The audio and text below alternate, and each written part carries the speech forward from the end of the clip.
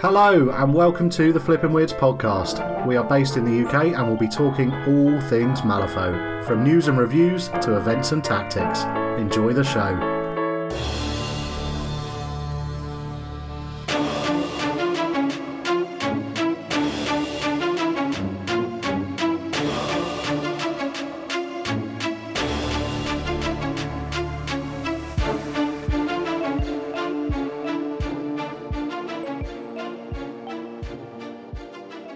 What is up, nerds? It is Flippin' Weirds again, and we are looking at yet another Explorer Society faction. I say faction, it's the Explorer Society keyword. So we're looking at the Department of Ungentlemanly Affairs and Umbra, which is English Ivan's keyword. So today with me, I have Matt. Say, Guild need nerfs, Matt? No. Oh, come on, man. You can't break the cycle already. Come on, just say it. Just so much guild hate. I just can't. I'm not going to endorse you like that. You just need to get off the guild hate, man. Oh, you failed. You have literally failed. You were like last week. You were all like, oh, last episode. You were all like, oh, you just need to commit, man. You just need to commit. I'm not going to help your propaganda. I was like, let's see how far we can push this. Apparently, not very far. All you got to do is just push a little bit in the direction of guild, and Matt just rears up and is having none of that. Just so much pent up rage. I feel we should talk about this at some point, James. Yeah. All right. Maybe not. Cool. And my other guest today is Andrew. So, Andrew, we are going to ask you what your favourite faction is, who your favourite master is, and what your best moment in Malifaux is. So, do you want to go ahead and introduce yourself? Yep. Hey, I'm Andrew. So my favorite faction is probably always been Neverborn. Lilith was the first master I ever picked up getting into Malifaux in second edition, and I'm, with a couple of exceptions, because Marcus is now a Neverborn, I basically have every single Neverborn master. Although that's not saying a lot because I have about half the masters in the game anyway. But yeah. Favorite master did change with third edition, because previously it had probably been Titania, but third edition during the beta I fell massively in love with the new version of Jackdaw, and so I probably play him more than anybody else anymore. And the best moment of my Malifaux playing experience, I've only been playing for about a year and a half, and almost the only person I ever get to play against is Ollie Hedges. And so my best moment ever playing was the first time that I beat Ollie, which was, I think, after about 10 games with him. So yeah, that is fair enough. Yeah, that is a baptism of fire into Malifaux, isn't it? Yeah, that is a hard uphill struggle you've had to face there. I'm impressed you're still playing Malifaux. Well, he keeps telling me to come to tournaments, and he's like, it's fine. You'll do like way better in tournaments because everybody isn't me. The old Flippin' Weirds used to say that. I was literally just about to say, like, I could judge how big-headed he is, but that's literally what we used to say to our new recruits. It's literally just like, these are the hardest games you're going to have. Go to an event and you'll just play a different variety of people. So yeah, I completely get that. But yeah, definitely, that is some sound advice there, And it's good to see some Jackdaw love. I really, really like Jackdaw as well. I was really pleased to see him join the Resurrectionists in M3E. I really, really, really don't like Jackdaw. No, well, no one cares. So much rage. Oh, that was very like sitcom there. Cool. All right, let's smash into it. So, starting at the top with English Ivan himself, we have a defense 5, willpower 6, move 4 master with 11 wounds. He has quite a few things on the front of his card, none of which are standard in Malifaux at the moment. So things we've seen before are Ungentlemanly Affairs, which is the keyword ability, for half of his keyword. So it's probably worth pointing out he's got two different parts to his keyword. He has Jua and Umbra. So Jua is the Department of Ungentlemanly Affairs, and Umbra is the shadows, effectively. So Ivan's got both on his card. So Ungentlemanly Affairs is the Department of Ungentlemanly Affairs keyword ability, which is this model treats negatives from concealment, distracted, and friendly fire as a positive. Obviously, a really, really good ability to have. The rest of the front of his card, he's got Black Mirror. So when this model would gain a condition, it may choose a friendly model with this ability to gain that condition instead, if able, which would be his totem. He's got Dark Deception, which is when he's within 2 inches of a shadow marker and suffers damage, he can reduce that damage to 0 by removing the shadow marker. He can heal other friendly Umbra models that activate within 6 of him too when they start their activation. And then a really, really cool one, he can change a scheme marker or a shadow marker within 6 to the other marker at the end of his activation. So that is a really, really cool little schemey trick that he's got going on. So just from the front of the card, what are we thinking of him so far, Matt? I really like it. I think he's very unique. Like what you got, 5 new abilities there effectively. He's a little bit slow, but defense 5, willpower 6, not to be shy. I think these abilities are fantastic. Ungentlemanly Affairs, I think, is potentially one of the most powerful abilities in the game. The ability to change change markers around him, amazing. Like that already gives him a potential to be something that can kill, something that can scheme run. He's supporting his crew with healing. He's got a bit of ignore conditions. He's got a bit of damage reduction. What doesn't this model do? Yeah, it's pretty good. I especially like the scheme and shadow manipulation, because actually early on he can get some extra shadow markers out, which is obviously going to help him stay alive and help him get the concealment out there to trigger his negs to pos. But also it's a great anti-scheme tech without having to waste any actions. It is incredibly efficient. I think already from the front of the card, I'm feeling like this is a powerhouse model. So it'll be interesting to see what the back of the card looks like. What are you thinking of it, Andrew? Yeah, I'm a huge fan of Ivan. He does a lot, and he's really the centerpiece of his crew. And Dark Deception can be pretty amazing. I do remember one time surviving a full Seamus activation just because I was sat on a big pile of shadow markers. So he can be surprisingly tanky, given that he's basically got only that as his defensive tech. Absolutely. And it's probably worth considering all the concealing that you would imagine is around him with shadow markers probably counts towards his defensive, depending on what he's being attacked with, of course. But all right, let's move on to the back of the card. So the main thing going on here is his Runic Siphon. It is range 10, stat 6 versus willpower. If this action has any poses in its duel, it may replace one pos flip with a plus crow to its final duel total. So the target suffers 2, 3, 4 damage. It's got a shadow pin trigger, which we see in, I think you see it in Last Blossom as well. It's the target must have concealment or be within 3 of a friendly shadow marker. When resolving, target suffers +1 damage and gains staggered. So potential to build that in as well to make it 3, 4, 5 and staggered, which is really nice. And if you have 2 crows, you get once per turn, enemy only, summon an Umbra minion with a cost equal to or less than the target's willpower +2 with a shade upgrade attached into base contact with the target. So really quickly, the shade upgrade gives the model stunned, gives it a demise ability to drop a shadow marker, and gives it a once per activation ability after it moves to suffer 2 irreducible damage to drop a shadow marker. So cool way to get some extra shadow markers out, and a summon is always nice. A summon plus damage, plus it's in the enemy's face, which can be good or bad depending on what you're summoning, but that's a really, really nice action. We've got Black Soulstone, which is a shockwave.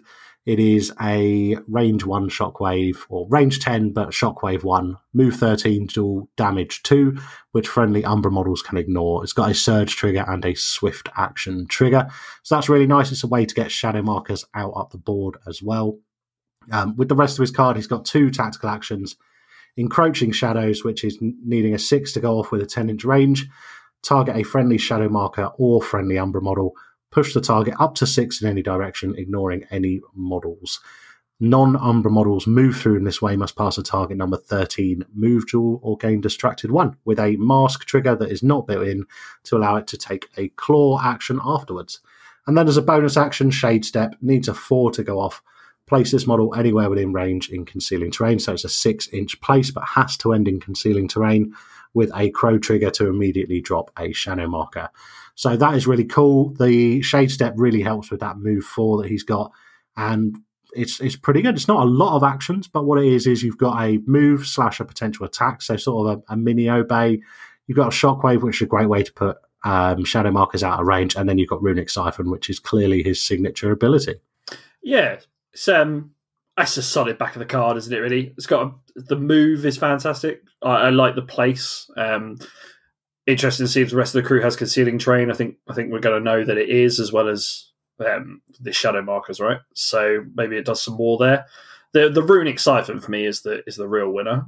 This do some damage, potentially get a built-in crows, which will give him Shadow Pin for free, or it's going to save him on resource potentially to get the summon, which is quite nice. So actually, if you've got the high crows in hand and you get the pause, you're not spending resources, which makes him quite different from other summoners. So that's quite nice. And it's an attack. I think the willpower +2 might be the limiting factor, but what's the average willpower? About 5, I'd say. So nice to see if there's a 7-stone summon in there.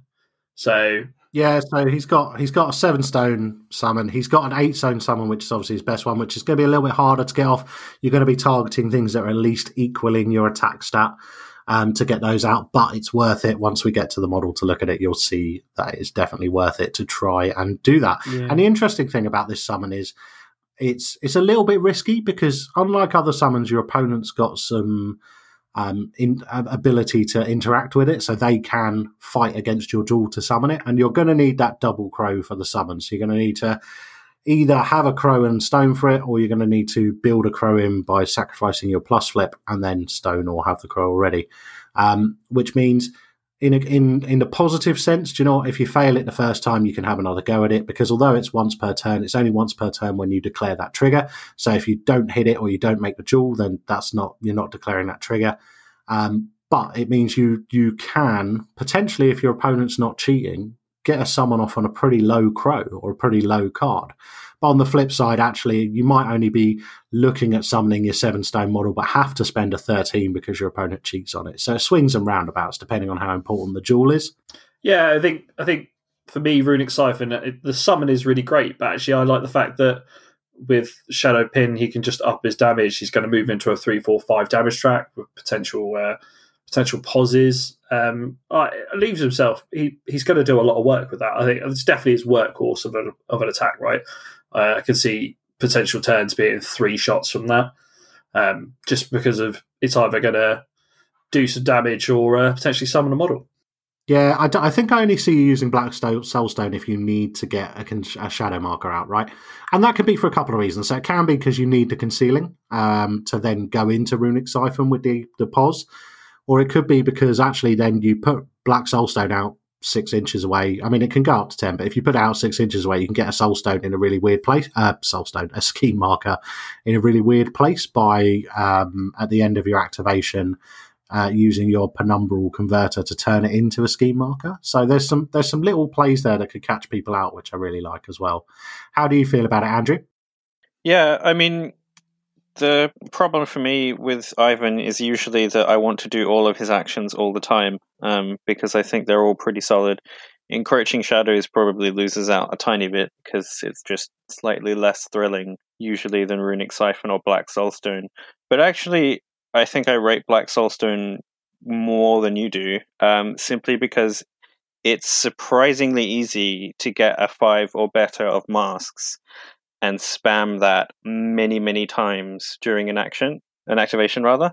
Because in principle, you can be dropping 6 Shockwave markers, which are doing Move 13 duels, and Move 13 duel is not trivial to pass for most models, and that pulses a lot of damage. Yeah, it's a lot of cards.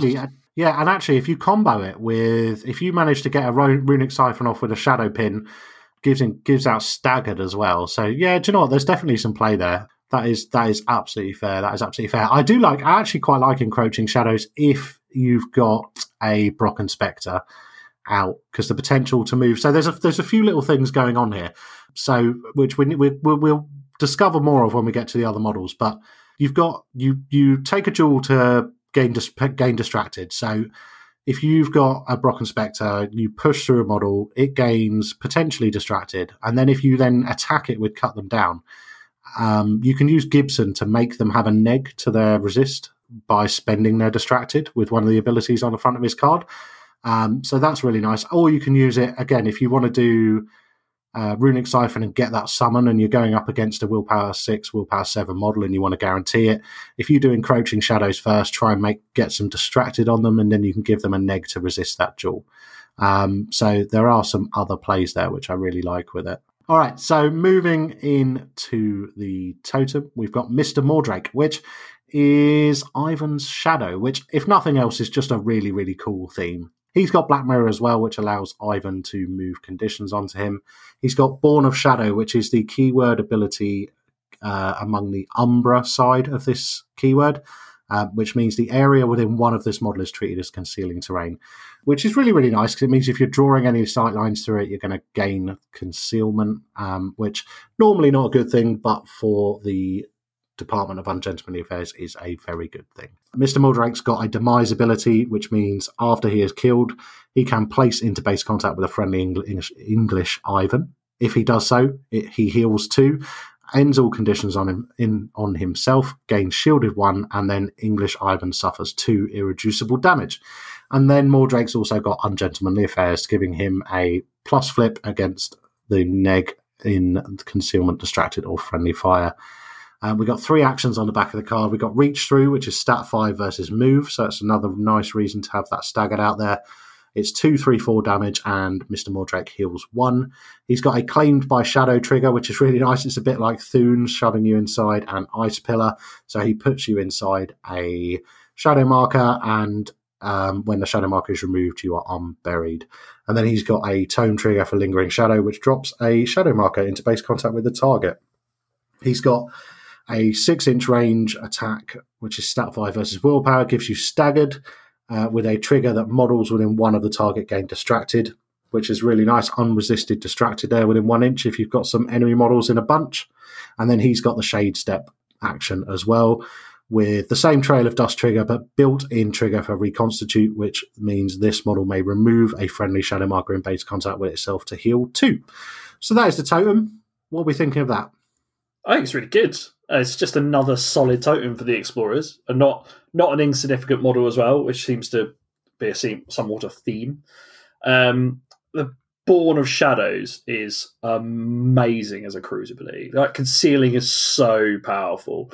I think the ability to push that out onto models around you, this crew ability is amazing. Going to be really strong. I think we're looking at probably a top table keyword here. I think he's really good. I like the fact that basically doesn't die. He's going to cost Ivan some points of health, but a model that can just keep coming back is pretty strong. The attacks on it are it's 2, 3, 4 damage, but the real win for me is that it attacks move. Again, something that doesn't attack defense and willpower for me steps up as an ability, and my average stat move is 5. He's a stat 5. That's better than attacking defense or willpower for me. And the triggers are awesome. He's got this place to get around. He's got his own healing. It's just a solid totem. Yeah, I think Mordrake is pretty amazing. As you said, significant. He's a really great sort of suicide piece as well, because Born of Shadow makes the area around him concealing. So if you throw him in the enemy's face, then you also have Friendly Fire, which Ungentlemanly Affairs also turns into a plus flip. So concealing and Friendly Fire. Black Mirror has some really fun play where if Mordrake focuses, he can pass the focus onto Ivan. So if you have nothing better to do with Mordrake early on, it's free bonus focus for Ivan. And yeah, his melee attack is pretty amazing for a model that you can just throw in and not worry about. Yeah, it's really good, actually. I hadn't even made the connection about Ungentlemanly Affairs. This model treats negs from Concealing, Distraction, and Friendly Fire. It's not or. So stacking those poses makes Ivan even better, actually, thinking about it, because he can have a pos for shooting something in Concealment, a pos for shooting something in Friendly Fire, which point he's going to trade one of those off for a Crow built in. The important thing to remember about Ivan is he doesn't have a gun. on his Oh, own. yeah. So he won't suffer friendly fire or benefit, let's say, from friendly fire. So for him, you're really looking for distracted and concealment. Friendly fire does come up elsewhere, though, so it's very, very valid on some other models. But for Ivan specifically, not so much. Okay, that makes sense. So actually, for a moment there, I was thinking, wow, that's really good. But it's a fair point about the gun. Thanks, Jimmy. That is all right. That is all right. Cool. Yeah, so we like Mr. Mordrake. Super solid. I hadn't actually thought about the focus going the other way. I always think of Mordrake as a way to just shove off bad conditions on Ivan. But actually, it's a fair point. And to be fair, actually, even when he comes back to life and gains shielded, you could just throw that onto Ivan if it's Ivan that's in trouble. So yeah, no, I really like that. Really, really like that as a totem. Okay, so let's go on to henchmen. So Ivan's got 2 henchmen, one of which we already covered, but let's go with Gibson first. So we have Gibson DeWalt. He is defense 5, willpower 6, move 5 with 8 wounds for 8 stones. He's got Arcane Shield 1, Tools for the Job, and then Ungentlemanly Affairs. So Tools for the Job is always nice for a bit of card cycle and potentially building in a suit you need. The only other ability he's got, which I mentioned earlier, is Blinded by the Light.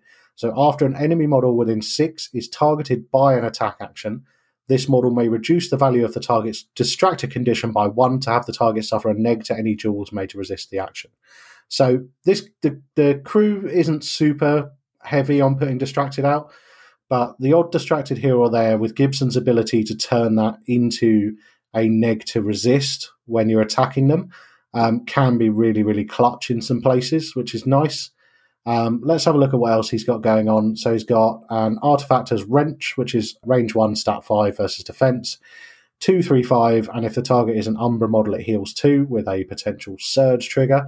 That's really nice, especially with the ability to build in the Surge from Tools from the Job, and a nice way to heal Ivan or Mordrake if they are in trouble. We've got Chromatic Aberration, which is range 6, stat 7 versus willpower. Target gains distracted 1. If the target is within 1 of a friendly Umbra model, this model may instead have the target gain focus 1 with a potential burnout trigger. That is really nice. And it is worth mentioning that as a ranged attack, and Gibson with Ungentlemanly Affairs, if you are targeting a friendly Umbra model, you're going to be getting a pos to do that, which is really, really nice. And you can build in that burnout, so you can start dishing out some fast in the crew. We've got Mechanical Firefly, which is another range attack, range 6. It's a shockwave, needs a 4 to go off. Is once per activation, shockwave 2, willpower 13, dual or distracted 2. Friendly Umbra models may ignore the effects of this shockwave. So this is interesting in a couple of ways. It's interesting because distracted is really nice anyway, and then obviously you can marry that up with Blinded by the Light, but also distracted on your models. So putting distracted on Ivan is really, really nice because Ivan loves a bit of distracted because he turns that into a pulse. Yeah, it's just a nice ability. I'm not sure how often you're going to pick it over potentially one of the other two, but it's definitely got some play there. And it does have a really nice trigger, which is on a ram. It is Nuclear Shadow. A friendly Umbra model within 2 of a shockwave marker dropped by this action may take a claw action, ignoring range, targeting an enemy model that failed to resist this shockwave. And then lastly, he's got a tactical action, which is These Dark Delights. Needs a 4 to go off 6-inch range, drop a shadow marker, which is really nice. It's even nicer when you look at the trigger on it, which is Antiluminal Bridge. So it's choose a friendly shadow marker within 6 of the drop marker, so you already need 1 marker down to do this. And this model. Until the end phase, after a friendly Umbra model ends a move in base contact with either chosen marker or the drop marker, this model may place that model into base contact with the other marker. So you create basically a teleporting magical portal so that when your Umbra models hit one side of it, they come out the other side of it, which is really nice. Worth noting, it is just the Umbra models, which means that Gibson, Eva, the Operative, and Corvus aren't affected by it, but everything else is. But that is really, really nice. I think pretty solid for 8 soul stones. Yeah, definitely. For me, this model feels like an auto take with the defense 5, willpower 6, shielded. The Blinded by the Light thing is fantastic. Tools for the Job, Ungentlemanly Affairs. We already know that's brilliant. It's got the healing the crew could probably need. A little bit of healing in there, keeps some models going. Distracted, we know, is one of the best conditions in the game, I think, and with like the option for focused around is also really cool. And fast, amazing. It's a stat 7, which again, more stat 7 coming through. It's really good. Mechanical Fireflies is super powerful. Having recently played a lot of Dora, Willpower 13 is not an easy feat, and Distracted 2 is huge. I really like the Nuclear Shadow. I think that could be really good, especially if you're forcing cards through the hand. It's just compounding that, right? Forcing cards out of the hands because of the Shockwave. It's a big old Shockwave for Shockwave 2 as well for Willpower 13, and then all of a sudden you're going to be hit by a model, and some of the shadows are terrifying, I think. And just again a bit of movement from a bonus action with the can't even say it, Anti-Luminal Bridge. Brilliant, absolutely fantastic for a 4. Oh my god, yeah, it's going in every duo crew as far as I can tell right now. It's hard to decide what to try and build in with Tools for a Job, right? I guess the beauty of it is you decide what you're doing at the start of the turn. So turn 1, you might be going for the Surges, or you might want the Mask for the Antiluminal Bridge. But to be honest, you'll probably just throw that in. But Burnout's really nice turn 1, so probably a Crow or a Tome turn 1, but there's loads of options there. Gibson's got a few different roles he can fill in the crew. Have you had much luck with him, or any thoughts around him, Andrew? Yeah, luck I have not had with him, actually, because the first time I tried him out, he got Seamused immediately. But in principle, I have seen him work incredibly well. Antiluminal Bridge is just phenomenal with Ivan being able to teleport. He can place himself onto the marker as a bonus action. He teleports to the other marker. He annihilates one of your models or several of your models. And then he just jumps back. So it allows Ivan to do some incredible hit and run play. And quite honestly, every single one of his abilities is just really, really good. Mechanical Firefly with Nuclear Shadow. I've never actually managed to get Nuclear Shadow to do anything for me, but it's still Mechanical Firefly is a really good ability. And turn 1, Artifactor's Wrench, just bonking your own models over the head to draw cards is pretty sweet. For me, the real strength for this model also comes in. He feels like he can be played at either end of the turn, right? So start of the turn, you could be looking for those draw cards in the fast, but then actually, if he's gone late, he can just kick out this Distracted, because if you've burnt through their cards already, that's really good. I think he's got plays at both ends of the turn. He's really efficient, really, really efficient. Yep, I like him. I like him a lot as well. And we can touch on Corvus. So anyone who's listened to the Syndicate episode will have already heard us talk about Corvus. And we really like him. I think not a huge amount changes on our thoughts between Syndicate and going into the Department of Ungentlemanly Affairs. He's still a solid model. Definitely much more of a frontline model than Gibson is. Not that Gibson can't be there, but he definitely wouldn't stand up to severe scrutiny from your opponent. But there are things that are nicer in the duo crew for Corvus, so things like pressure and backroom dealings, he's quite likely to be on a pos for them, or to be able to use the concealment as an advantage that the rest of the Umbra models are putting out. Also, we've got, as we're talking about, a bit of card pressure from the shockwaves that are going out. That obviously helps with execute. He's got draw out secrets, which Ivan can use to turn into a shadow marker. There's just quite a bit going on there that was really, really nice. So yeah, I think Corvus solid in with Ivan. Any particular thoughts from you guys around Corvus with Ivan? Just to parrot what we said, I think with the end turn, with the being able to remove cards from potential a lot of scheme markers. I mean, talking what Andrew was talking about earlier with actually not scheme markers, shockwaves, my bad. Andrew was talking earlier about spamming out those shockwaves from Ivan. You can spam out the shockwaves from I forgot his name. We've literally just talked about him. Who is it, James? Help me out here. Gibson, that's it. Shockwaves from Gibson, and then all of a sudden Corvus Rook comes running into your crew. Granted, he needs to be in base contact and he can execute some models. That's a tactic we've seen work in the past. It's a tactic I've used. It does work. So I think that's really good. Yeah, and the stat 7. It's a stat 7 model. Game staggered again also works for working with Ivan. That would be my call-outs, really. Yeah, I like it. What about you, Andrew? Yeah, Corvus is one of those models that just seems to always have what you want, in my opinion. I don't always want to take him, but I never regret it. He's a very, very efficient and independent model. Got a seat for every occasion on Corvus, which is just massive amounts of efficiencies. It's just worth it. Yeah, and I don't think it can be understated how good his ability to force you to discard cards to attack him on a straight flip, then in companion with the concealment going around in this crew, makes it if you're trying to attack him at range. And to be honest, Corvus is super happy if you want to get up close and personal with him. So I think that's definitely an advantage. I think he's definitely probably got an edge in probably. That's not really a good way to get a point across, is it? I like him. I like him a lot. Yeah, I like him a lot more in this crew than I do in Syndicate. And I did like him in Syndicate, to be fair, but I just think he's got more synergy with this crew. I think he's got some more competition in Syndicate, whereas actually I think in Duo you want him. The Department of Ungentlemanly Affairs, I think wants him. They want him the most. Cool. All right, let's move on. So let's go on to the enforcer for this keyword, which is Eva Havenhand. She is defense 5, willpower 5, move 5, 7 wounds, 7 cost.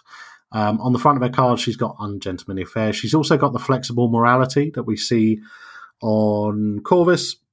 So you have to discard a card to attack her or suffer a neg to the duel if you're using an attack action, which is really nice.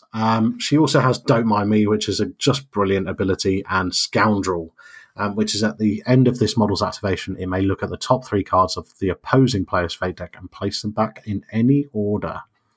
So that's really nice as a front of a card. On the back of the card, we have a 2-inch range electric whip, which is stat 6 versus defense, 2/3/3 damage, and models damaged by this action must either discard a card or this model may move them up to 3 inches with a shadow pin trigger and a sweeping strike. That is solid.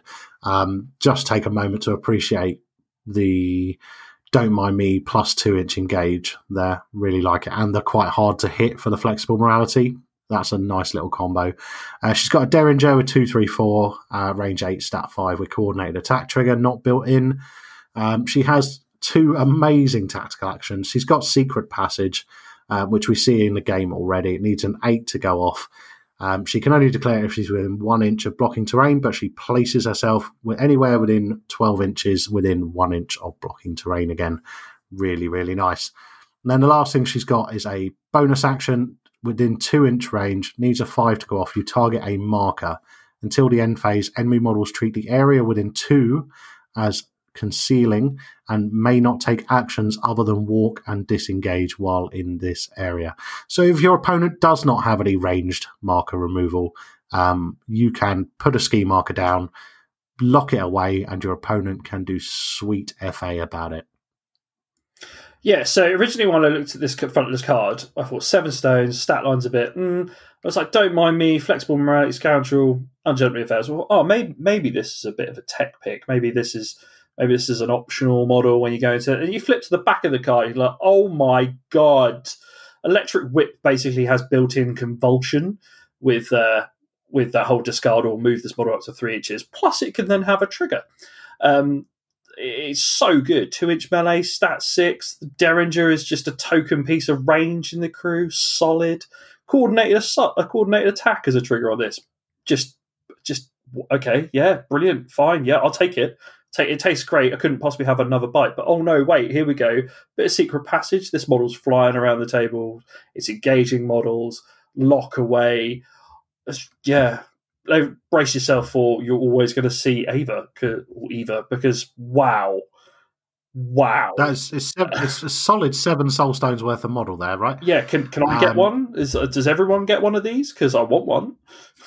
I really like her. I think potentially a solid look for, and it's not often. I don't think we've really said this about anything, but I think potentially a solid out of keyword pick for long range scheming. Yeah, I think she's quite hard to deal with a 2-inch engage that when she hits you, she can push you so you're not engaging her anymore. Don't Mind Me so that she can still do whatever she wants.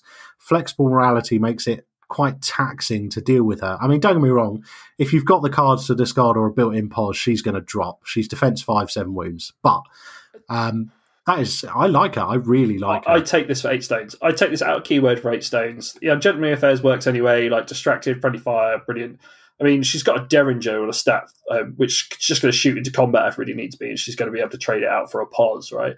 So, yeah, it's just... Especially as you're probably in combat with a concealing model, so she's going to be on double pos. And then she'll, like, just hunt down that mask, and, yeah, do you know what? Brilliant.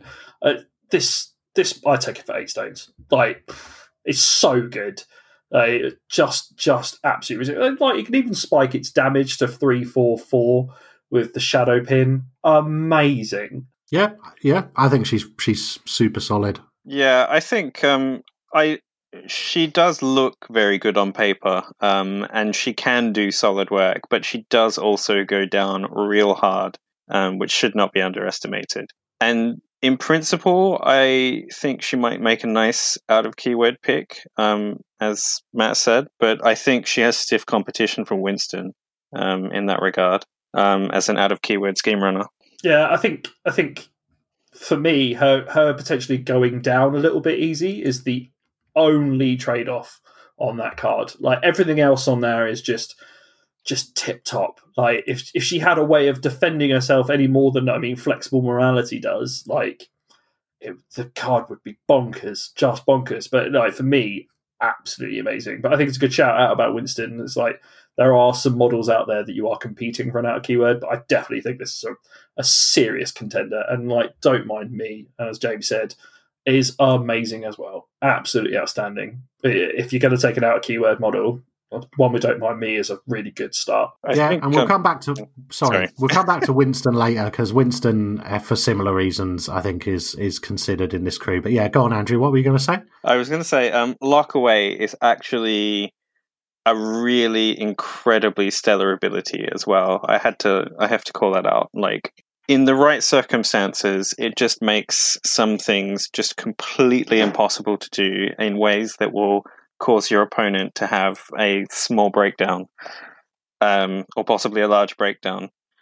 And the fact that you can target, like, shadow markers or all sorts of dropped markers with surprisingly large bases in some cases that are very favorable, it can really ruin somebody's day. Do you know what? I can see that, and I think, to be fair, it plays into that. Actually, if she's with this Lockaway, like, I don't see a world where she's really being hurt. So, like, if I charge, can I then take an action within 2 inches of the Lockaway if I've charged outside of it? No, well, you can charge into it, but then you can't take the attack, declare anything other than walk or disengage. Yeah. So this amazing. Like, absolutely, I couldn't possibly take. She's solid, move right? on, because I couldn't have another bite. I'm so full. This model is outstanding. All right, cool. So we like Eva. We like Eva a lot. So let's go on to the Brocken Spectre. So it's the first of Ivan's minions and a potential summon for him. So it is 8 stones with 8 wounds, defense 6, willpower 5, move 4. A little bit on the slow side, but not super slow if you summon it into your opponent's face. It is Born of Shadow, which we talked about earlier, so the area within 1 inch of it is concealing terrain. It is Terrifying 11, super solid on a summon. Withering Away, so enemy models within 3 cannot heal, and it has a defense and willpower trigger, which is not built in. After resolving, the attacking model gains Distracted. On the back of his card, or its card, we have Death Touch, which we see on Akirio, and I think Leviticus has the same named ability as well. Range 1, stat 6 versus defense. Target suffers 2/3/4 irreducible damage. If a target is killed by this action, this model heals 2 with a Fall into Darkness trigger. Place the target anywhere within 4 inches of its current position in concealing terrain. That's pretty nice. Obviously, concealing terrain is normal concealing terrain or anywhere within 1 of an Umbra model. We have a bonus attack action called Envelop in Shadow. It is stat 5 versus move, 6 inch range. This attack ignores concealment. Target suffers 1 damage for each friendly shadow marker or friendly Umbra model within 2 of it to a maximum of 3 with an On Your Heels trigger and another Fall into Darkness trigger. As far as tactical actions go, we've got Reclaim Shadow, which is common among the Umbra minions. It is a 3-inch range bonus action to remove a friendly shadow marker to heal 2. And then Hallowed Glory, which is 6-inch range, needs a 6 to go off. It's a 6-inch pulse. Enemy models within range must pass a target number 12 move, duel, or push 3 inches towards this model. Any enemy models in base contact with this model suffer 2 damage, with a mask trigger to give models damage staggered. That's a pretty nice package. I think obviously the highlight being the irreducible damage there. But how do we feel about the Brocken Spectres? I feel so strongly about them that I'm never taking a 6 willpower model against Ivan. These are amazing. Like considering the front of the card, defense 6, willpower 5, 8 wounds. Brilliant, right? For a summon, amazing. The defensive trigger to give out Distracted, talked about it before. Distracted, one of the powerful things in the game. Terrifying, considering we've just talked about how much you could destroy someone's hand potentially with the amount of shockwaves. You could potentially not get around this. Withering Away, enemy models within 3 cannot heal. This thing is just, not only is it bringing its irreducible damage to this, but it's bringing a bit of tech to it as well. It's like, can't heal within 3, amazing, absolutely brilliant. The Death Touch 2, 3, 4 irreducible, we know is strong. I'm really glad that what I don't have on this is a way of amping it, because we know actually that amping irreducible is the problem. It's going to feel a little harsh, I think, the first time you play into a Brocken Spectre, because 2, 3, 4 damage, irreducible is a nightmare. These things are going to chew up models. You've got to be wary of them. Just that bonus action targeting a move again. There's a lot of ways to get shadow markers down as well. And especially if Ivan's just dropped loads and this thing is around it, that's some damage on your heals to let it get in as a bonus. So it's going to potentially do shadow damage, jump to your model, hit you twice with irreducible damage. This model could potentially be fast. Am I wrong with Gibson? Is that right? Yeah, can be. App's awesome. It's got a way of healing itself. Yeah, absolutely. Never hiring a 6 willpower model into Ivan because of these. They are terrifying. Literally. I mean, he can just hire them, right? Yeah, I know. But why are you over those other models, man? Like, once you put Gibson and Eva and the other guy that I can't remember what we spoke about, and the emissary, Corvus, of course, because he goes in all the crews. Like, where are your points? Matthew, this is a little bit of passive-aggressive commenting here. It's great. But, this thing is fantastic. Absolutely brilliant. Yeah. I will not. It's a solid model. It is a solid model. I think it is worth touching on the fact that irreducible damage is irreducible is that big scary word, right? But outside of, if you don't need the irreducible, if you're just attacking a model that is a regular model, no armor, no soulstone use, it's an 8-cost model with 2, 3, 4 damage. That's not super exciting. So the irreducible is really, it's a niche pick. And actually, I think when we move on to the Deva, which is the 7-stone summon, I think in some situations that's probably better. But I really like the Brocken Spectre. Irreducible damage makes a real threat on those henchmen and masters, even at min damage 2. And Terrifying 11, whilst not super hard to pass, is nice, especially with defense 6. Do you like them, Andrew? To say I like them would do an enormous injustice to how positively I feel about these things, actually. I also loathe them when I'm on the other side of the table from them. And when you were saying, you could give it fast, if one of these things gets to activate with fast, you have misplayed, I think, because you should murder it. The second it appears, you must murder it. It cannot be allowed to have its activation, because it will heal up so easily and you will just be really, really unhappy. It needs to die with fire. Fire it really is the only way to kill them. Expend really inefficient AP to kill it if you can, because you should. It's deeply upsetting to be on the receiving end of one of these things. Yeah, that's fair. They're really cool. Irreducible damage just rubs people up the wrong way, doesn't it? And to be fair, I've been on the receiving end of that, where I've gone away and just been like, irreducible damage is ridiculous. But yeah, no, I like them. I actually think they're in a really nice place for an 8-stone model, you know?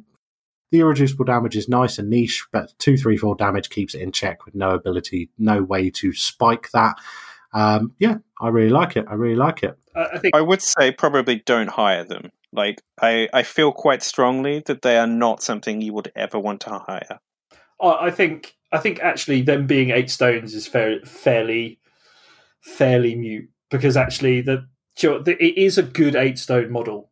But the fact that it's what it is an amazing 8-stone summon. And like, it's good as a hire, it's outstanding as a summon.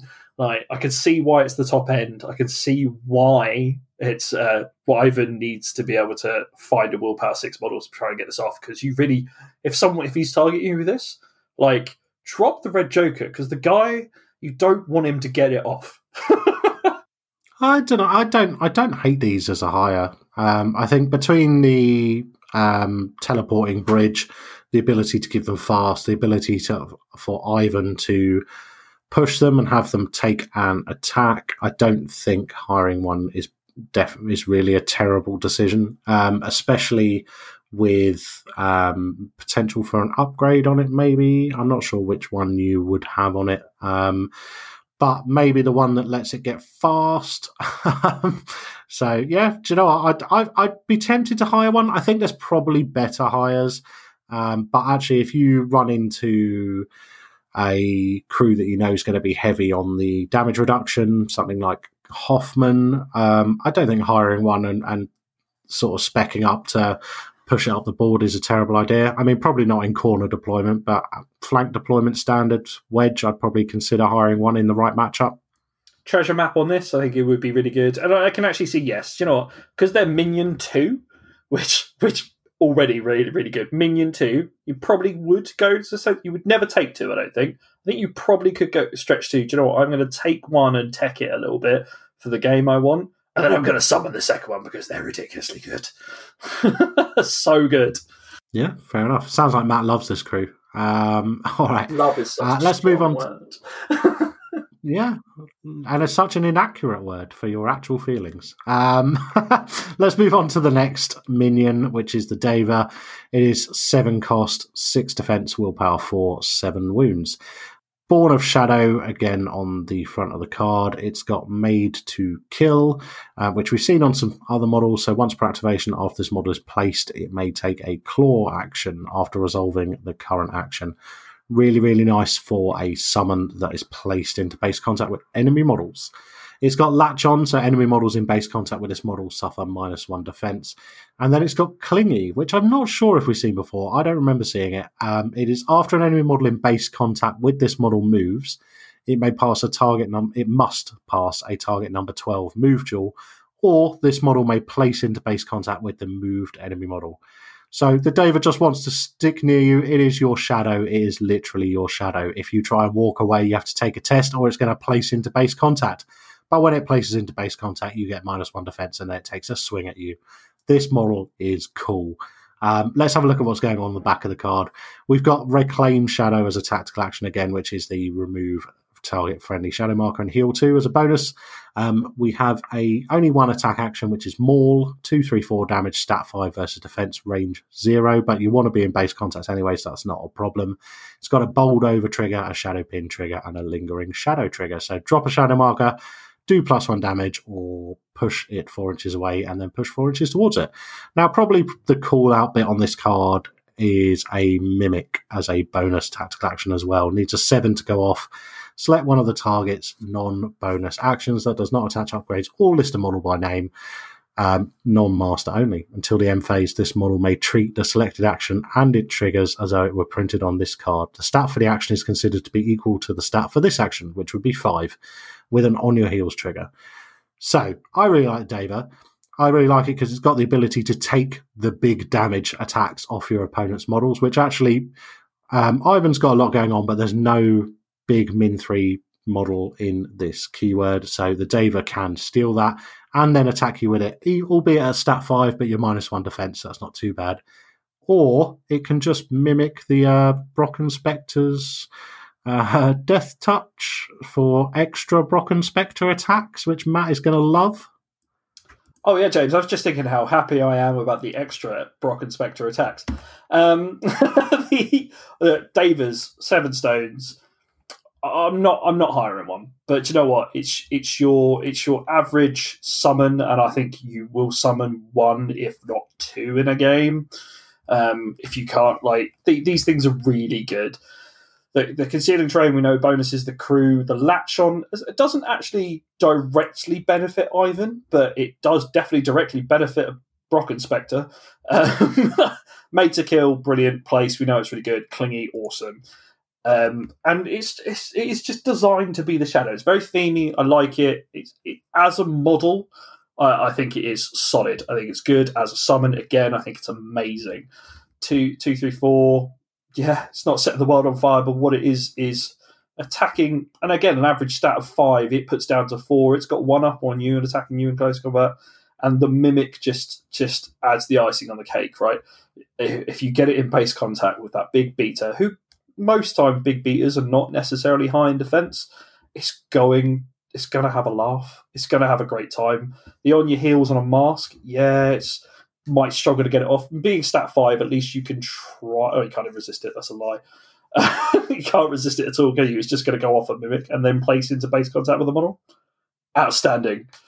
Absolutely outstanding. It's got a way of healing itself from shadow markers.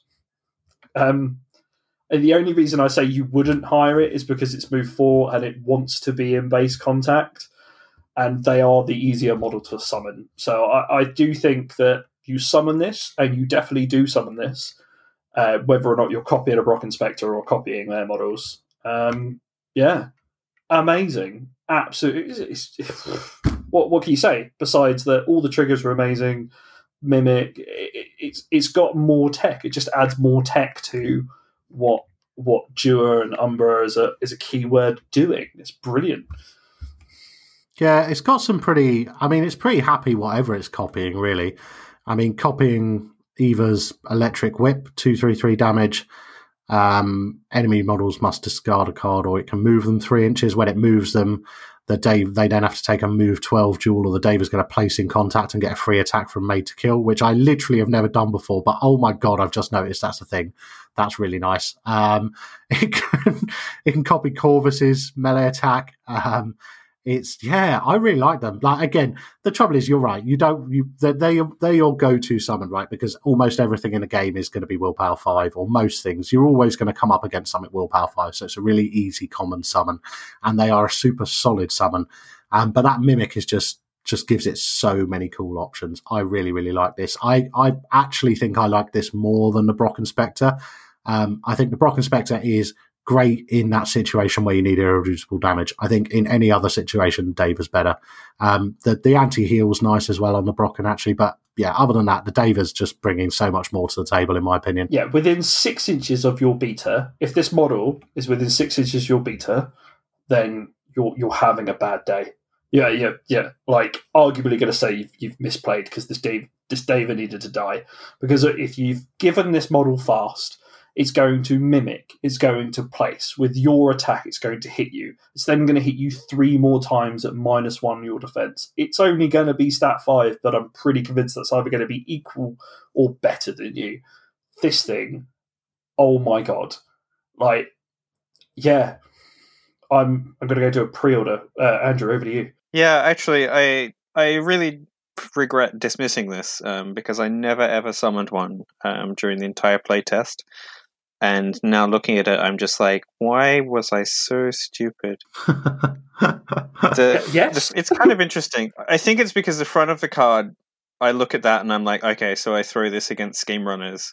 And the back of the card, I'm like, no, I just kill things. I can kill so many things. Just murder and death. That's all this card brings you, is murder and death. There's no happiness and joy. Well, there's happiness and joy for the person using it, but on the other end, there's just murder and death. I love this. I think this model's got so many, and I think there's many different things that it can bring to the table that you've got to look forward to as well. I think there'll be different combos and stuff worked out with it that are just going to make it better and better. But yeah, I actually really like it copying Eva's electric whip, because It's even because actually you'll have concealment because the Daver's giving you concealment, so shadow pin triggers are pretty easy to get in. It'll then give you staggered, which is nice as well. But the 2/3 damage and then discard a card, or I'm going to move you 3, and if I move you 3, you're going to have to take a target number 12 move draw. I'm going to place and attack you again for free. Super solid, really like that. Cool. All right, there's one more minion, which is the Nocturne. This one is 5 soul stones, so this is I'm going to summon it off everything that is rubbish willpower. Is defense 6, willpower 3, move 6, so a quick model with unimpeded and born of shadow. It has the Dusk Hunter ability, which means when targeting a model within 2 of a friendly shadow marker, this model's attack actions receive a plus to their duels and damage flips. It's got the Reclaim Shadow bonus action, same as the other two. It's got Snapping Jaws, range 0, stat 5 versus defense, 1/3/4 damage with Rake the Eyes. So 1/3/4, a really, really bad minimum there, but actually if you're getting a pos flip to attack and damage, pretty solid. And then Displace, this actually ignores concealment. Move the target up to 3 inches. If the target is in concealing terrain, this model may have it gain Distracted 1. With a Lingering Shadow trigger to drop a destructible concealing shadow marker in base contact and a reposition on a mask. I quite like these as little scheme runners. You don't really need them because Eva's very good at that. But I don't hate these. They're the one I'm most likely to hire of the 3. And if I'm hiring them, it's usually because the Displace is really nice for the odd little movement trick where you need it out of play when you're not quite ready maybe to activate Ivan to do his place or Mordrake or whatever's going on, or you need to get a Brocken Spectre into a new place. Displace is just really nice and a nice way to drop an extra shadow marker. But for 5 stones, it's competing with the Operative, which we talked about on Syndicate, which we'll move to next. But yeah, what do we think of the Nocturne? It's amazing. It's a move 6. Is that your word for the entire crew? I have some words of advice for the end of this. It's going to be awesome. So it's defense 6, move 6, unimpeded minion, right? Oh, wow. Okay, cool. I'd take that. That's a scheme runner right there. And we know it. It's got Displace. Brilliant. And you know what? It only has a 1/3/4 damage spread. Oh no. My scheme runner is not killing things, but what it is doing is getting things out of its way. It's got a heal on it. It's a concealing bubble, so it's really like people aren't shooting it necessarily easily. It's just so good. 5 stones, yeah, sure, amazing. It is the keyword. There we go. Is it outstanding? Just rubber stamp this as outstanding. Be done with it. Wow. Okay. What do you think, Andrew? Is he always like this? No. What he is, breathlessly enthusiastic. So what? Like, if you read between the lines of Matt, or if you know him a little bit better, what you know is this Matt doing. So me and Matt have agreed that we're not gonna be negative about things on the podcast. So where Matt in his head is thinking, this is busted. What he's saying instead is, this is amazing. You'll take it every time. Why would you not take this? I'll have this. So there you go. It's a little bit of... Look at these models. They're so good. Yeah. I mean, This is coming from someone who plays Arcanist. Go on, Andrew. What were you saying? Yeah, I mean, so I have an aversion generally to taking squishy scheme runners because, I don't know, I've been touched badly too many times. But I guess it's not too bad with Def 6 and Concealing. But to be honest, when I take this, and I do want to hire it basically every time, it's for Displace. Because I really like being able to nudge somebody onto an anti-luminal bridge, because then that 3-inch move becomes a 9-inch move. Yeah. And then you can just drop Distracted onto Ivan, who is going to then brutally murder people with it. Oh my god. The efficiencies of this group. I hadn't even put that together, Andrew. That is so good, James. Just so good. I like it. I don't think they're an every time hire, but I think they have some uses. The trouble is, in my opinion, they're competing with the next model we're going to look at, which is the Operative. So we did look at the Operative in Syndicate. It does exactly what it did when we looked at it in Syndicate. However, it is worth noting that the Derringer gets a lot better when you're playing in the Umbra crew because you're shooting into concealment and friendly fire with your plus flips. Arson dropping shadow markers is really, really nice. Yeah, it's just a solid model. You've got Ambush, which you're going to be in concealing terrain because your crew is concealing terrain. It's just, for a 5-stone model, I really like this in an Umbra crew, and it's a little bit card draw, actually, because if you get Ivan to turn a shadow marker in a bunch of enemy models into a scheme marker, and then you just have the operative shoot into it, there's Derringer getting some card draw off of setup for success. I really like it. Yeah, I think you're fair to shout out previously that actually these are... They're a tough call, right, between the two, because actually this is good and actually brings a range element to this crew that I don't know if it necessarily needed, but is really good. Ambush goes really well, the concealing, and yeah, the potential for card draw is amazing. And it's got built-in suits. It's got price of progress, right? So 1 damage to itself to add any 1 suit to a duel. I'm not sure where it's using that. What do you think? Maybe put down a conceal marker for Arson? Yeah, there's not a lot. If it had a trigger on Derringer, I think you'd see it a lot more. Yeah. But I don't think you're seeing a whole lot of price of progress on this unless you are in combat and dropping ski markers with Hidden Blade. Is there any healing beyond? I appreciate we just spoke about the model. My mind's been blown. Is there any actual healing beyond healing themselves? I saw a lot of shadow markers, these shadow markers to heal this model, like a certain amount. Was there actually any other healing that I feel like I've just overlooked? So the problem with the keyword, not the problem with the keyword, but something. So as we dig a bit deeper, because obviously you're looking at it on the surface, just like wow. But when you dig a little bit deeper, you've got everything, all the Duer models synergize with the Umbra models, so they get the pos flips, they give it the healing. So like Ivan heals Umbra models, Gibson heals Umbra models, everything gets pos flips from the Umbra models, but nothing synergizes with the Duer models. Nothing heals the Duer models. So yes and no is the answer. Your summonable minions, yes, you've got lots of healing for.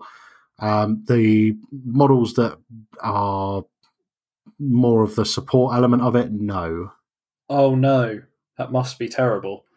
Yeah, no. So yeah, you are so sassy tonight. I am. Oh my God, I'm feeling sassy. Yeah, okay. So the dual models don't get the extra support, but I'll be honest, are you getting there? I mean, I would say you do them at range, but concealment is real. Shadow markers are real. As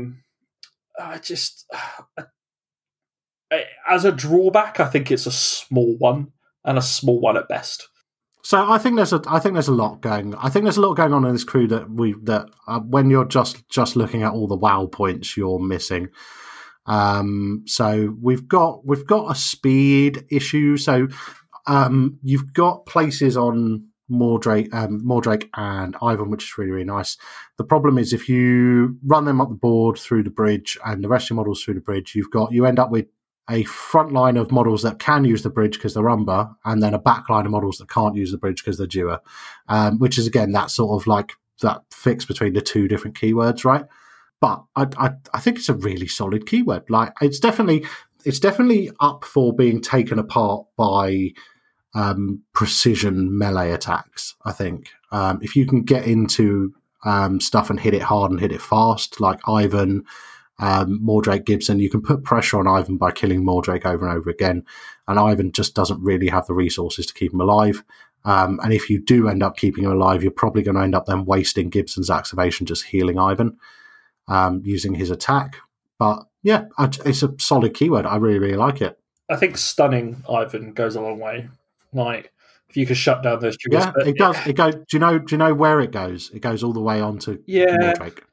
That's yeah. You really want to stun him, right? Like everything in being is like, stun him, you got him, but you just can't. That's not even discard a card, is it? When this model would gain a condition, it may choose a friendly model with this ability to. That's It's no cost to that whatsoever. That's fantastic. Goes a long way, mate. Goes a long way. Yeah, it can go across the board, behind buildings, round buildings, over buildings. It's no It's line his of shadow, sight. mate. It's his shadow. No line. So do you know what? I am gonna say something. So when I first saw pictures of this crew and stuff like that, I was just like, I was really, really surprised. And I was like, why is it not incorporeal? Because they're shadows, right? But actually, it was explained to me in a really, really like roundabout way, and it instantly made sense. And I don't know for anyone else. I don't know if I'm the only one that's thought this about why is it not incorporeal? Because you sort of think shadowy ghosts, right? But it's a shadow, so you can cast a shadow on a wall, but it can't go through a wall. And I thought that was really interesting. Like, it's really interesting how in with the sort of background and story that is. Yeah, that's very clever, actually. It is very clever. But yeah, so overall, what are we thinking for this keyword? Let's go with Andrew, because Matt is having a bit of a moment about this keyword and needs to take a bit of time to just sit and reflect. I mean, this is tied with Cadmus for me as like the best keyword in the faction in terms of like mechanics and theme and models, and I love basically everything about it. And there's not a single model, except I don't particularly love the operative, I guess, that I wouldn't like to take most of the time. I think the thing about stunning Ivan came up a lot during playtest, actually, and it was for a brief time possible to stun Ivan, and it was a very bad time because he does become totally useless if you could shut down his triggers. So things that shut down triggers, aside from stunned, are really, really powerful against this crew. In particular, because I think Ivan does a lot of the heavy lifting. Like, the crew really, really revolves around Ivan and getting the most out of Ivan, either through his summons or just through his activation. But yeah, definitely. Yeah, agreed. I'm a big fan. Matt's a massive fan. Matt loves it. Matt. Oh, he's so grumpy. He's immediately muting himself after he said his sarcastic comment. Just trying to give you space to have your moment. You can tell the people what you think, and then I'll continue to be over here settling down. I think it's in a really nice place. I think it is definitely a good keyword, and I definitely think it can play with the big boys on the balance scale at the moment, or on the power scale is probably a better way of putting that. I think Ivan can play up there with the best of them. I really like it. I think if we're looking at what would you take any out of keyword picks, we already mentioned Winston. I think Winston's a solid consideration for Ivan, because there's not a huge amount in the way of resource generation. You've got some potential card draw with the Operative and Surge on Gibson, but actually Arcane Reservoir is really nice. The other thing that's really nice is Luck Thief with a crew that generates loads of concealing. So Ivan's going to do well there. You've also got the place that Winston can do, which is really nice with this crew. So yeah, I think Winston's a solid consideration. As Matt mentioned earlier, the Emissary for protecting Ivan is never a bad thing. The Emissary is always a solid choice. I'm not sure. For once, I actually don't think that the Bellhop Porter has much of a role in here, even though he'd probably generate an absolute ton of shielded for the amount of shadow markers that are potentially about. I just don't know what he's bringing to the crew, other than maybe protecting Ivan, I guess, but I just am not sure why you wouldn't take the Emissary for that role in this crew. Yeah, I think, Bellhop Porter, solid. Respect out for Bellhop Porter. He is amazing, but yeah, I don't see he's got a place. I do think the Emissary wins out over those for protection purposes. I think, Winston sounds brilliant with this as well. Like I said, I think Treasure Map is actually probably one of my most favourite upgrades for is it Treasure Map? I think it's Treasure Map. For this, I don't know why you've got any favourite upgrades from this faction, but carry on. So grumpy about the upgrades. Yeah, I really am. Treasure Map is awesome. Deadly Pursuit, yeah, cool. Remove a target marker, amazing. Carry the loot after an enemy scheme marker within 6 is removed. This model may draw a card. This is a solid upgrade. But we've had this debate, and you're wrong. So Yeah, I'm just not. But yeah, carry on. Sorry. Yeah, no. So I think versatiles.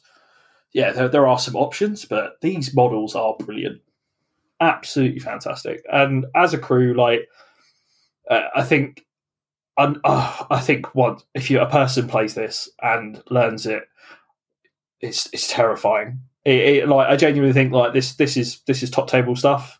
This is you're going to see it really up there. And I think if played well, really difficult to get around. Right, it does not leave you many avenues. It's got some good tech in there. Like it's got some good counters already. So I would say yeah, definitely up there for the contending in that group of masters we think are very good in this game right now. Yeah, as I agree, and that's what I say. I think it can definitely play up there with the top crews out in the game.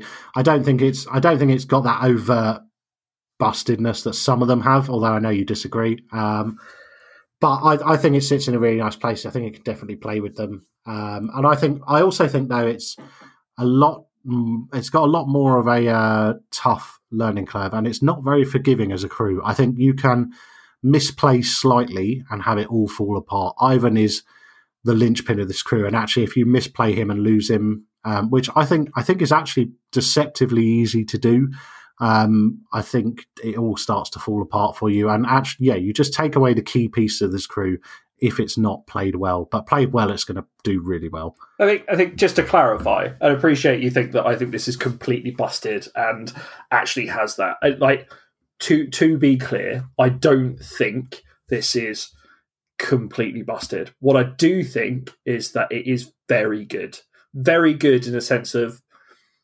it's hard to counter. It's got that very obvious hard counter with the concealment and stuff, and I think first running into it, it's going to be like, what do I do? And like on the surface of this, there is just like we've just done here, right? With these cards, you can look at that and you go, there's not an awful lot I am doing into that with the concealment and like their models getting positive flips, bit of reduced damage in there. It's got some healing. It's locking up scheme markers. It's got a lot of tech. It's got a lot of bonuses. Like you said, there are ways around it. I do think it is fantastic. I do think it is up there with those great masters. But I also don't think we can make that call. I think actually it's going to be very good and it seems very good.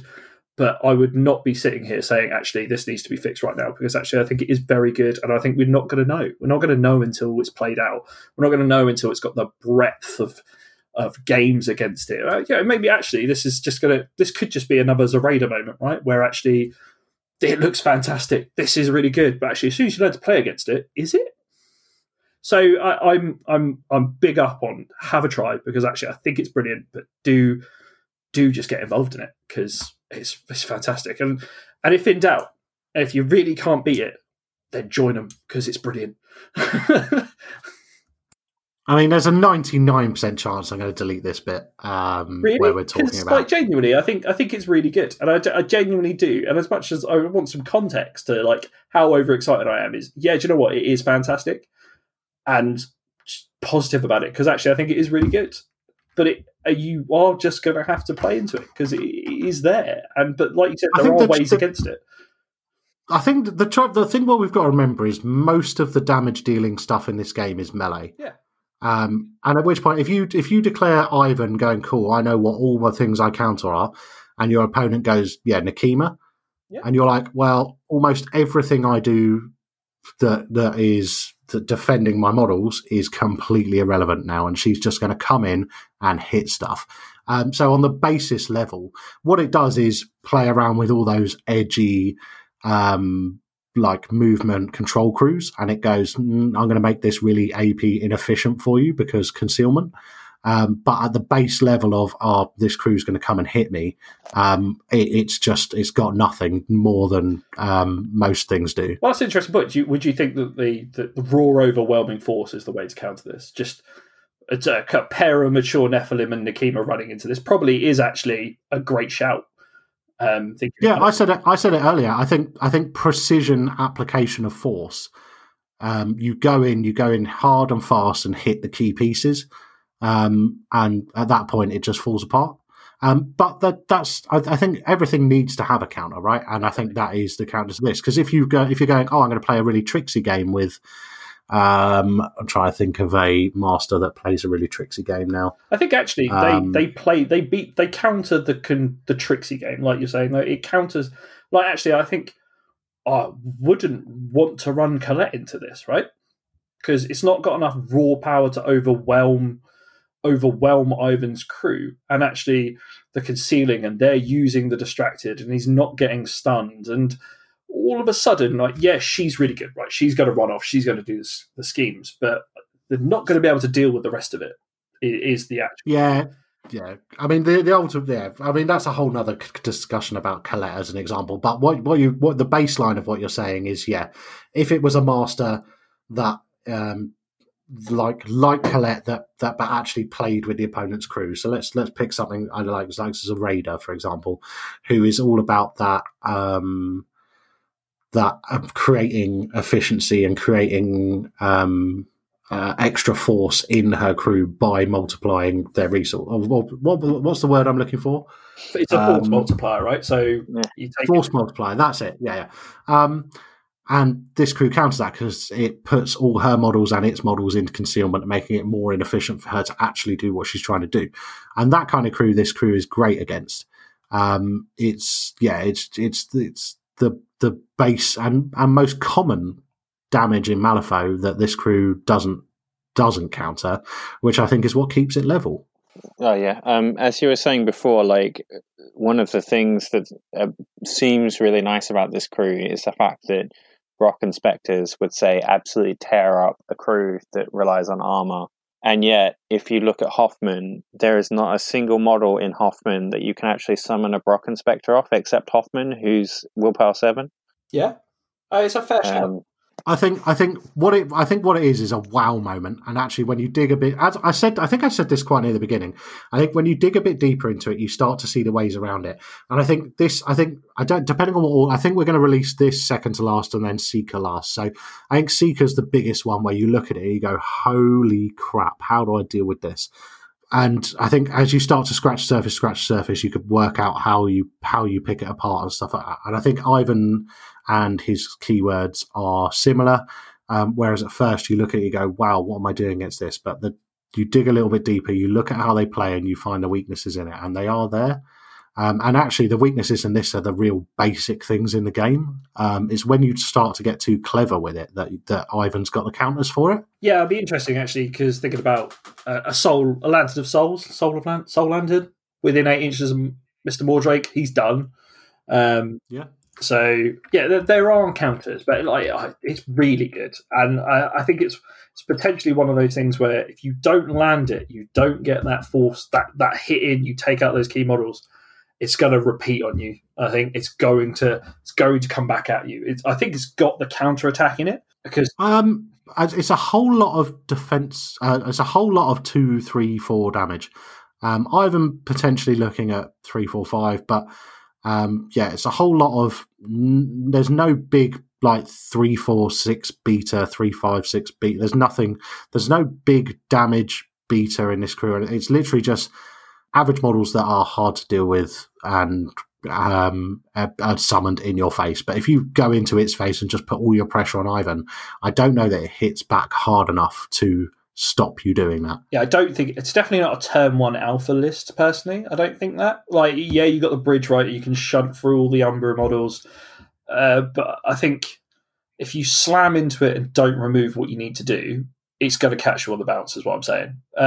Because yeah, I mean, actually, in my experience, quite contrary to what you said, I actually think I found personally it plays a bit stronger, sort of trying to pin your opponent in with a couple of bits. To stop them getting to the squishy underbelly. Is that because of the concealing auras kind of locking them in? Yeah, you just pin them. You throw Corvus up, you throw a Brocken up, and you try and get a summon in as well. And you just sort of pin there, and then you keep the pressure up by summoning a model each turn if you can, and throwing Mordrake in over and again. And it stops people trying to be able to come and play with Ivan and play with Eva and the other things that don't want to get touched. So again, like it's it's very situational, right? That would be relevant to the situation I was in at that time, and it varies depending on the crew you're facing. But there's and even now, like we're talking about different ways you can be. It's got the wow factor for sure, and we're going to see it. It's judging by the feedback that has been out there. It's one of the most popular keywords in Explorers and something people are looking forward to a lot, and I can see why. It's a really, really cool play style. Yeah, it's really cool play style, and actually looking through the book, the models are gorgeous. Like I can't wait for those models again. Really like the artwork they've done for Explorers. It's just the art style, the style of the model, really nice. And love the shadow. Like the Brocken Spectre is probably one of my favourite models, although I'm not entirely sure how you're going to paint the greys and the blacks, and could see how that works out, but love to see what people do with it. Yeah, agreed. Right. So Andrew, me and Matt have been bickering. Effectively, this is our show bickering. We love this. So in real life there'd have been a lot more swearing. But when we're on the podcast, we do friendly bickering about the balance of the game. So tell us so obviously you chimed in a little bit there, but I think where we were before we got here was out of keyword models and upgrades. So if you've got anything to add on out of keyword models and upgrades, or just general thoughts on the overall keyword, now is the time. No, I don't probably have very much to add. I think my feeling is very strongly that they are a fairly well-balanced faction. I think they have really good play against some keywords, and there are some keywords that will absolutely roll them in return. But as far as how they stack up on average against the rest of the sort of game, I think they're in a really, really good place. And I was extremely happy with the way they turned out. It is quite funny, actually, because you were saying before about Seeker, and how people will be at a loss initially as to how to deal with that. And I think one of the most straightforward answers is Brocken Spectres. So, there's always that. 100%. Not being able to heal completely stops what Jensen's trying to do. It's interesting, actually. I thought that a few times going through these cards is the really good counters to Explorers is Explorers. And just to quickly touch on what Andrew said, I think the faction as a whole, going through, doing these podcasts, really well balanced. Really well balanced. And actually, there are some standout models, but you know what? Some standout models, but I think actually testament to the design, the developers, the playtest, everything. And I think you've hit the nail on the head. The keywords, the factions as a whole, really well balanced. I think there are some good models, but we can't penalise a faction for having good models, right? That's that is what it is. What if you can just pause for a second, Matt? Because what I'm going to do is take a soundbite of you saying, overall, the faction is really well balanced, just so I can remind you of that tomorrow when we talk about Mikhail. That's cool. But yeah, we could do that. That's not a problem. Overall, it's not all models, but overall, most models are balanced. Terms and conditions apply. Yeah, T's, just click it down. Cool. Right, well, I think this is it for this show. So I love this keyword. I think it's going to be one of the coolest keywords. It's very, very rewarding to play with. It's going to reward high-level play for sure and punish mistakes, which makes it more rewarding to play. There's a lot of reward I've said there, but I'm super in love with this keyword. I think it is awesome. But we are going to leave it there. So it's goodbye from me. And guys, if you want to say goodbye. Goodbye. Bye. All right. We'll speak to you on the next show.